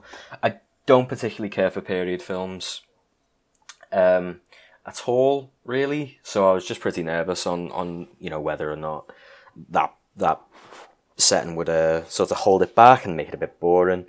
But I think this was my favourite. I think the trilogy actually gets better with each film for me. If I had one standout criticism for the 1666 part, it's that all the characters do sort of Irish accents, and some carry it off better than others, is what I will say. So, just to make sure if anyone is unaware, that perhaps has seen the first two and hasn't seen the third one yet, and you find out within the first 2 minutes of the film, but when in a kind of Wizard of Oz style way, when Dina transfers back in time and she takes up the body of Sarah Fear, she sees the majority of the townspeople in 1666 as characters from the modern day. Like she sees, a brother and her friends. Hannah Miller as her girlfriend Sam, and she sees her brother as her real life brother Josh, and and characters from both films, both the 1994 and 1978, both show up. Sadie Sink, she plays Constance, and so on and so forth. So carry on. So and they all do Irish accents, and a lot of them aren't very good. Yeah, it didn't that didn't particularly ruin it for me, but you definitely feel it. I feel like if I was Irish, it'd probably be a lot worse. Yeah, same with that Paul Waterhouse's accent in Cruella gets a mention for me on this every week. But I had a lot of fun with this. I actually found myself enjoying the period setting quite a bit before they cut back. Which I was really pleasantly surprised by. I feel like it was really well done. The production design again gets a shout out. The costume design as well. It all looks really good. I've seen the Daniel Day-Lewis Winona Ryder version of The Crucible, and it felt a lot like that. That's about the Salem witch trials. There was a lot of that vibe for me. If anyone has seen that, which it's not like one of my favorite films ever. It was decent, but that was the vibe I got from the setting and things anyway. But yeah, I had a good time with it. How did you find it, Mr. Houston? It's pronounced Houston, actually. Houston. Sorry. Yes. So when I started up 1666, again, I wouldn't say that I don't like period dramas because period films because there's so many out there. But I would say that I'm less affiliated with the thing, and also for me, a lot of what I loved, especially from '94, and some of the feelings I love from '78 as well, were about the feeling of the time, and of course, listening to all the David Bowie music in '78, that was great. And the Buzzcocks and stuff. I felt like 66, how am I going to feel about it? And I kind of felt 50 minutes into the film, 20 minutes into the film, I was thinking, I didn't really like the last film. If this doesn't start sorting itself out, I'm not going to like the trilogy in general. I'm not going to have a very positive thing to say. But man, oh man, this blew me away. I really, really loved Fear Street 1666. I really loved it. I thought that it did so many plot twists that I wasn't prepared for. I thought it was, ingenious. I think that a lot of the, the best writing in the series comes here. I think a lot of what made 1994 so good comes back later on when they return to that setting. The acting absolutely takes a massive step up. Of course, the accents aren't great, but the emotions that Kiana Madeira has to deal with as the main character, as well as her brother and Olivia Scott Welsh's Sam. A lot of those, seeing the culmination of all the little tiny things that you just don't think about. Yeah. There are loads of questions about, like, how come this character did this? And you just think, oh, that's a stupid decision, or, oh, God, because of film. And then now it explains it, and you think, oh, that's why. And that's why this happens. And this tiny little character from this, or this one line, or this scene from the first film that didn't seem to matter. Oh, that makes sense. Throughout the film, from the second, from the first to the last minute, there are loads of little things that make you go, "Wow! Oh, really? Oh, yeah, him!" Over and over. It genuinely provided me with a great twist. It was so satisfying. When you've got the any series, whether it's 2 episodes long or 10 series long, or 5 films long, or 12 films long, having a ending that truly satisfies you and leaves you feeling complete. That is such a challenge. Extremely. And it does it so well. It really, really. I don't feel the need to see any more of this particular story. Yeah. I don't feel like I didn't get enough. Everything got sorted out. It wasn't just fan service in the way that it didn't just do everything I wanted with every character. It was heartbreaking. I think it was some of the most tense I felt during any of the ones of the films, especially the earlier parts in the 1666. Even though it wasn't necessarily in the same kind of. It wasn't dealing with the same kind of horror. I think the way that the characters were treated that made it particularly tense. And I think that a lot of the definitely Kiana Madeira's best performance out of the 3 films.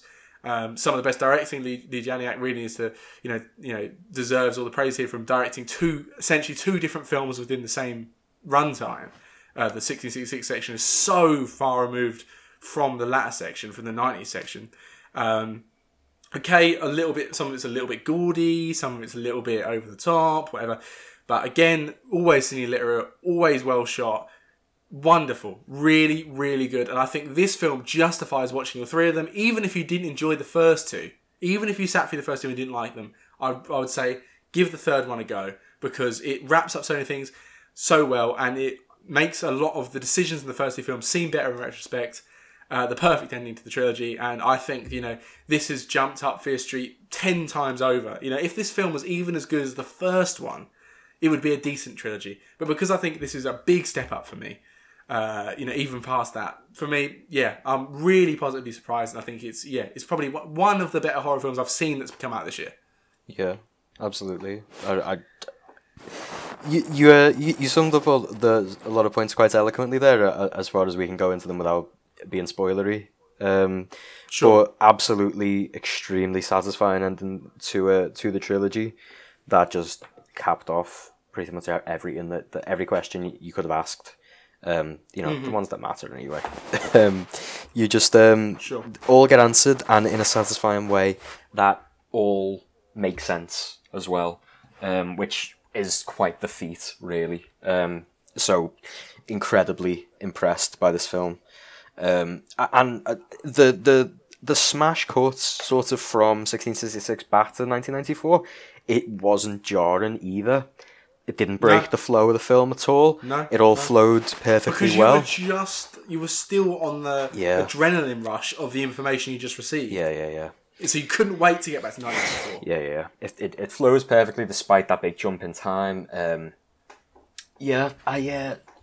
High praise for this film, and the trilogy in general. But just really, really good. Yeah, this for me elevates it. Just very without good. this film, I think of Fear Street in a very different way. Yeah. But yeah, it makes the first two films better by the way that it deals with those characters, and I'm really, really, really big fan. Uh-huh. So I think we should do our ratings first before we do spoilers, and then we'll do spoilers and then our general thoughts on the series after. Yeah. Okay, because we're going to do ratings of the series in general, and also our man of the match for the series in general. Yeah. But who would you say? So what would you say is your rating for Fear Street 1666? I was thinking 7.5 to 8, but thinking about it, I think definitely an 8, if not 8.5.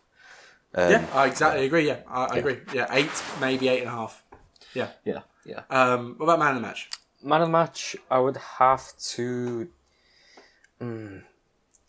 I think Kiana Madeira is hard to overlook because she carries the trilogy overall. I'd say obviously not the second film, but the way a performance in the 1666 era and back in the 1994 era, especially for the 1666 era, I think she handled it really well, playing a different character. Really, it was the same person by look only in that setting. So I think Kiana Madeira is hard to overlook for this one.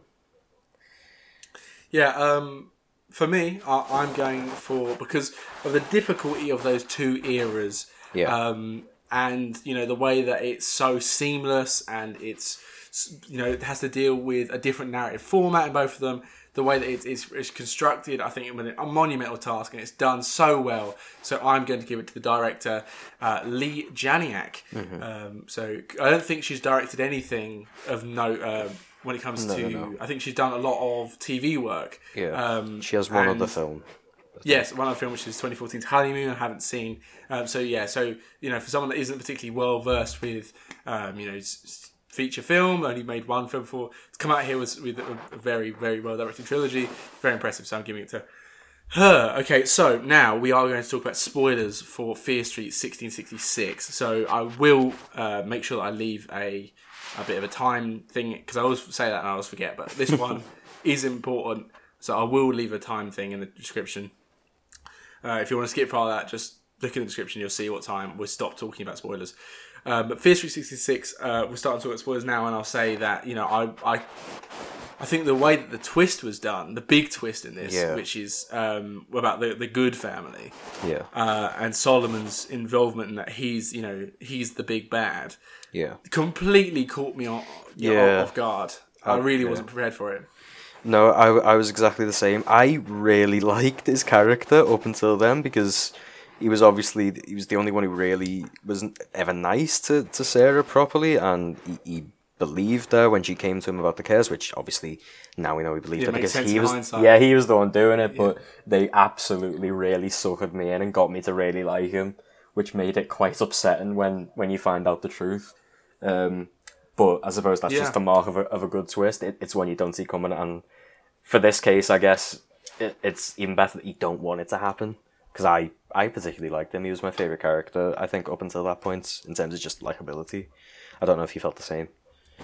Yeah, definitely. I think that's obviously like the way they're trying to get how you to feel about him, and the way it's done, it's convincing. It's good. It's strong.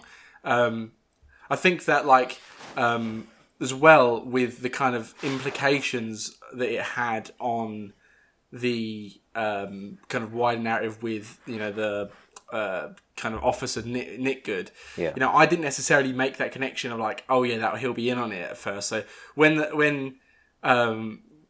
Deanna wakes up and then Josh meets Nick, and then I was like, I didn't really think much of it, and then she started running. I was like, oh yeah, obviously he's in on it. I was like, oh, that makes sense. That the whole series now makes sense.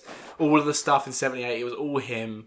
Like all the, it's like that. And as I said, that's what I said about how the film feels retrospectively. The first two feel better because the bigger example for me was how Ziggy comes back to life. Yeah. And he just kind of gives a CPR. And I remember when I was sitting watching it on the sofa earlier. Like, how has she survived this? I went, for fuck's sake. Yeah. I was like, that was my actual reaction. I was like, for fuck's sake, Jesus Christ, man, that's so fucking bad. Like, so clear, like, that's bollocks. Yeah. And then you see it, it's because he can get any power he wants because he just let Tommy, he just unleashed Tommy upon the world. Mm-hmm. That was a real, again, I was like, okay, so my anger was not justified. It definitely made the second film a lot better in retrospect when you realise Nick spends a lot of time with Ziggy, and then you find out that he was behind it.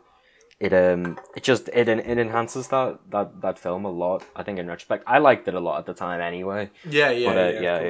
If I was gonna nitpick one thing, it'd be that when they show the sort of compilation of all the goods throughout the generations, getting the book and learning about the curse and doing it, every one of them is older or like middle-aged when they seem to get it, whereas he was a teenager, which I thought was a little bit weird. I'm like, why has he got it when he's a teenager? It doesn't really matter or affect the story. God damn, that is a nitpick. Yeah. I noticed at the time, I was like, did they tell them when they're that young? Like, fair enough. But it didn't ruin anything for me. It was just something I noticed, which I thought was quite weird. It's not a mark against the film at all. Yeah, for sure. Yeah. I guess. This is what I'm here for, Sam. This is what you get me for. Bless you. It just popped out.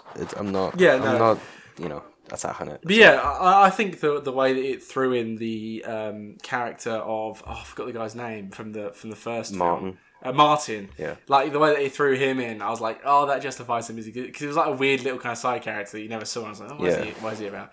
And then every scene he was in basically made sense in respect to stuff with the cans, him being in prison, all that stuff. The way that Good treated him, that all made sense now. And then the best thing, I know it's such a small thing, it's so easy, and I'm such a sucker for enjoying it so much. But just the plan about getting all of the shop fronts down and then it getting stuck from the first film. Yeah. The first film, the first scene, she can't pull the thing down. And then that coming up again, I was pointing like Leonardo DiCaprio, pointing at the screen, I was like, hey, I know that. I was like, that's so sick. Like, just tying it all in. I'm easily pleased. Just the detail, yeah. Just the it feels like the first two films were just setting up just unbelievable finale. Yeah. And all of half of the scenes in the first film just are just there to give a reason for the events that happen here, and it just means that this film wouldn't probably be that good in isolation, but it's not supposed to be seen in isolation. Yeah, it's supposed to be at the end of it. This is very clearly part 3. This film wouldn't be enjoyable otherwise, and he really absolutely hit out of the park there, I think. So, were you completely satisfied with the ending? You said about earlier that you said we can wait till spoilers, but. You think that the ending went exactly the way that you wanted? You think not the way that you wanted, but in a way that satisfied you completely? I think just with the amount of loose ends that got tied up, there was some job on their hands. I felt completely satisfied. Obviously, this is maybe skipping ahead a little bit if you're going to discuss some more things. The book at the end gets restolen from the crime scene, so obviously they're setting up just in the event that these films are popular, which I assume they have been for Netflix, that they'll do more, whether that's with what was it, Dina? Yeah. Whether that's with her and her brother and stuff, or different characters, who knows? But yeah, I feel like I had something I want to say earlier, but I forgot what it was, so I'll let you know if I come back. But is there anything you would like to discuss about the ending and how that went and stuff? I feel like it was all reasonable. Seraphia sort of put to rest and things like that. I'm not really sure. That was very because I said talk about how Stephen King-y it felt. Yeah, the kind of big gelatinous blob that exists felt very it. Yeah, you know what I mean? Like, and it because I'm assuming you've seen both It films. Yeah, the recent ones, yeah. Yeah, and I actually liked It Chapter 2 a lot more than most people did. I actually really like that film. Yeah, I quite liked it. But I obviously, as everyone does, and the problem stems back to the book.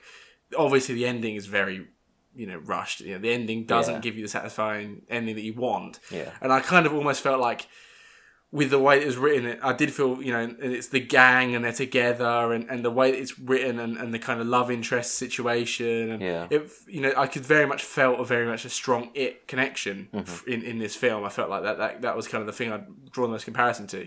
And the big gelatinous kind of scary alien blob. Yeah. But the way that it was given, the way that the situation was like the ending was written, I felt like this is what Stephen King wanted to do, dealing with the big bad and how it's written out and how it's given a satisfying conclusion and how he sets up the parameters for which the ending to happen, and it kind of makes you go, oh, yeah, that makes sense. And just lovely little touches. And I think that, this is the ending that Stephen King wished he could write, basically. Yeah. Not that I can compare R.L. Stein and Goosebumps books to, arguably the best horror writer ever. But, not exactly like he's someone known for his endings, obviously. Yeah. But yeah, I just think that, that there was very much room for this to be very over the unnecessary sci-fi ending or unnecessarily kind of just bullshit. And the way that they handled that stuff with kind of maturity and in a very good way, in a strong way. Yeah, I was really, I'm really happy that I didn't. I was set up for a 4. I was kind of prepared for it to be a little bit shit, but and then a lot of the kind of both the first film and the third film, the kind of both the first film and the 2 films that are in the third film are very kind of LGBT focused. They're kind of both about lesbian relationships, and it was essentially. It was just nice to see it all work out okay, the relationship, really. Yeah. It was just nice. It was a nice touch to end with them all happy in the end. And after all the shit they went through, and of course, all her relationship actually being the kind of the main reason why, one of the main reasons why Seraphia was killed. It was kind of nice to see that it kind of all works out well in the end. Okay, Seraphia was killed, but they all the relationship, because this obviously is very much got a coming of age vibe, a romantic vibe. Yeah. Yeah, it's nice to see it all work out. Yeah, I if I could just say some things, some of the things I appreciated about it. I really enjoyed the twist that Seraphia wasn't actually the bad. Yeah. I thought that was nice. I mean, it was obviously a twist that the film needed. If it was just that is the witch, she made a deal with the devil or whatever. That was quite nice. It's them old white guys up to it again. The worst of all the races and genders. But I also would like to give a shout out to the church scene with the kids when that was the probably the grimmest point in the entire trilogy, but it was also excellent and it looked great and it was really creepy. So I would like to point out that in terms of a pure horror moment was really good, really excellent. And I had something else I wanted to say, and it's gone. No. The podcast basically essentially involves me trying to remember things I've thought in the last few days. So I understand your thing. I think that it's with three films which are kind of structured quite similarly. It is very impressive that it managed to keep up the tension and the horror so well. Mm-hmm. But it changes just enough, and it keeps it just enough exciting. And the usage of music as well is excellent. Yeah. So it does manage to keep out that constant thriller feel and that constant tension. So that was very strong. Do you have a last thought before we kind of wrap up thoughts on the series? I'm gonna do what I think everyone likes to do and end on some negatives. Not just minor things. I didn't in the third one in particular. I did not enjoy Gillian Jacobs' performance, who plays the grown-up C. Behrman. Oh really? Yeah. I just thought, I don't know, the vibe that she was giving off.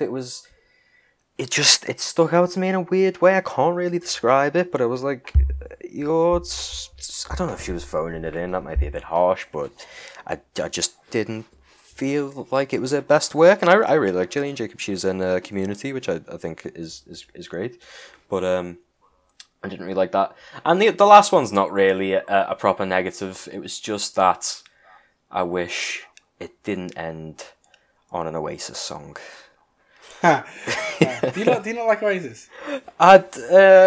I used to be a big Oasis fan, but I'm now quite embarrassed about that part of my life. I'm glad that if any Oasis song, it was the best Oasis song, which is Live Forever. So I can take solace in that at least.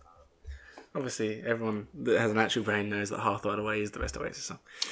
Sam is wrong again. I did notice that. I was like, that's a weird. I thought with all this, it is a bit weird at the end of an Oasis song. I didn't really feel fit with the rest of the vibe. But the album definitely maybe came out in '94, so I guess it. No, I guess, but it doesn't really fit with the vibe of the music that's been playing. But I'm an Oasis fan. So. I wouldn't call myself an Oasis fan, but I don't mind Oasis. Weekend offender.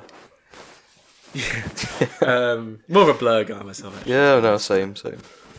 That's because the South, obviously, is kind of greater than the North. Because Damon Albarn was very handsome, and I like that.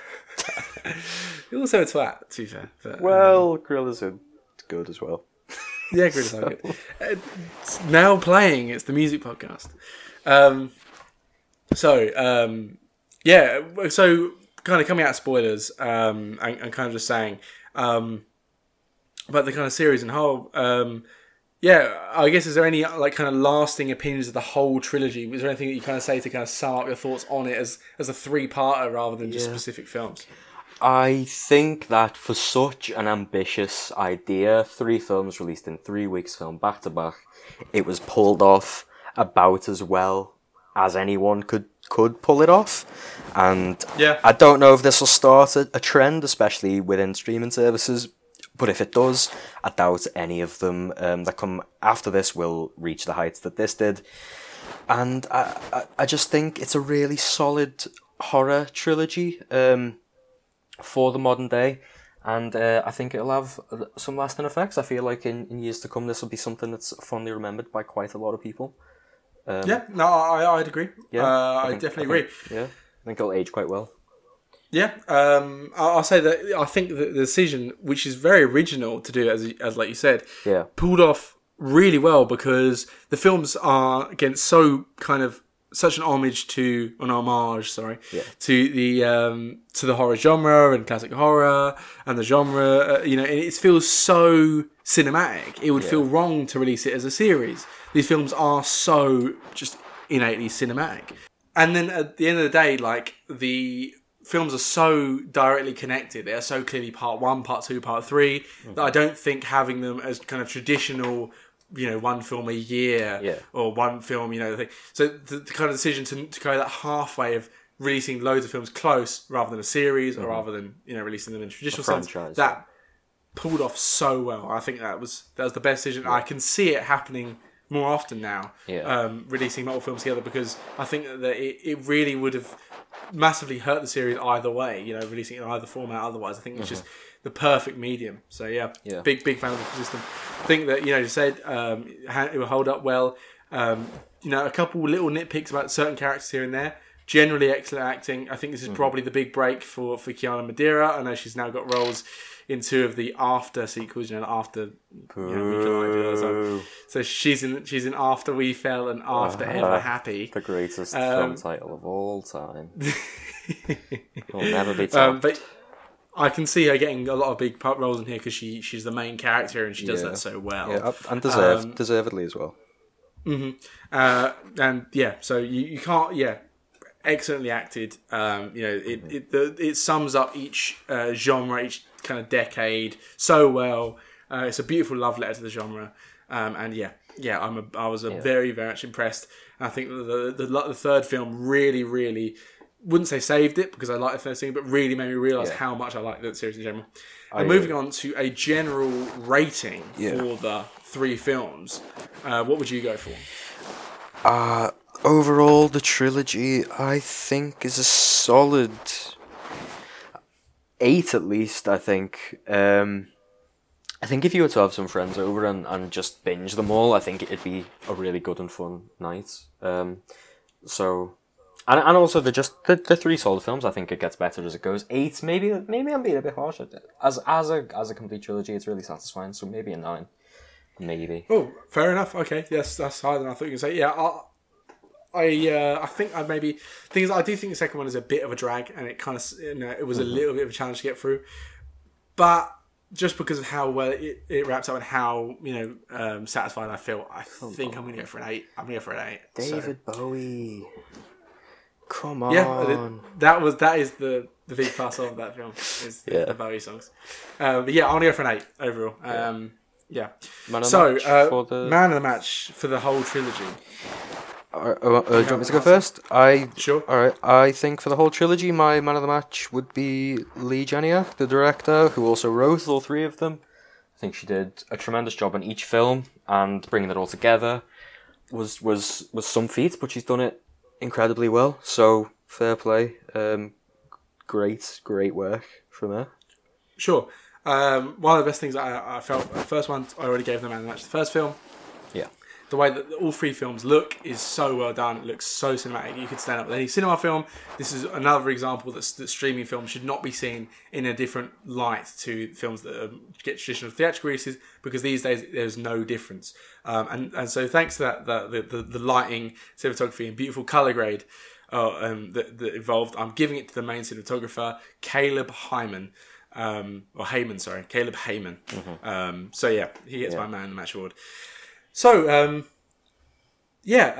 thumbs up all round for Loki. Some kind of mediocre to positive thoughts on the Forever Purge, and some overwhelmingly positive thoughts on the Fear Street trilogy, even though we might disagree on individual installments, especially the second one. We can very much applaud the series in general. So that wraps up this week. Of course, I will be trying to see the new Escape Room. Obviously, I'll talk about train spotting and stuff. But I will not be appearing on this week's podcast. The next one's going to come out. I'm taking a little break because I need to do loads of stuff at home. So that will be done by JL and Lewis. So they'll be coming out at some point later this week. And they'll be talking about Space Jam and I think maybe Escape Room. We can hang in for that. But a big thanks to my good friend and horror correspondent Brandon for coming on again. Pleasure as always. We always need you whenever Lewis is too scared. Yeah. Well, I remember distinctly Lewis saying, "I can handle R.L. Stine horror" when I asked initially about these films, but then I was called upon. So, shout out to you, Lewis. He said they looked scarier than he originally thought, so he kind of backed out the concept. The correct decision. For him. He describes being scared of a lot less scary films. Yeah. So fair enough. But they are excellent, and if you kind of get over that, you should watch them, Lewis, because they're very good. If you've listened. So where can we find you on Twitter? You've got a new at. I got suspended since my last appearance on the No Showing podcast, so... I was just going to frame it as you changing your ad. I was trying to avoid that. No, I got suspended. Wrongfully, I got thrown in the Twitter slammer, and I'm not coming back this time. My old account anyway is not coming back. But I have a new account. It's at Very Hateful Guy. With my general demeanour my general demeanour on these podcasts probably isn't the biggest surprise, but you can also find me at Brandon Bitter on Letterboxd and leave a 5-star review on iTunes if you want me to replace Lewis permanently. That's what we'll take with all 5-star reviews if that's what people want. You can follow me on Twitter at SamHMedia and on Letterboxd at Sam Houston. You can follow the podcast at Now Showing Pod. Once again, we're calling... if you've made it this far, we're calling on our South African listeners to come forward and either email us or message us on Twitter or something, because we want to know how you found us and what's it like down in South Africa. So yeah, get on that. If you want to contact the podcast directly, you can do so at nowshowingpod@gmail.com. Give us a 5-star review on iTunes, as Brandon just alluded to. That's the best way to get us up in the rankings and the best way to get us bigger and hopefully more popular in other nations around the world and around Africa. We are proud to be members of the Music City Driving Network. You can find them on their website, which hosts podcasts such as our own, but also hosts podcasts such as Film Optics or the Music City Driving Podcast, or if you like music, there's 50 Years of Music, or American Football, there's a Fancy Football Round Table, and there's a whole lot more, and there's articles about all new films and sports. Big shout out to the website, and you can find them on Twitter at MCDIPod. We are thankful for all our listeners, and we'll be happy to see you next time. Big thank you and goodbye. Bye.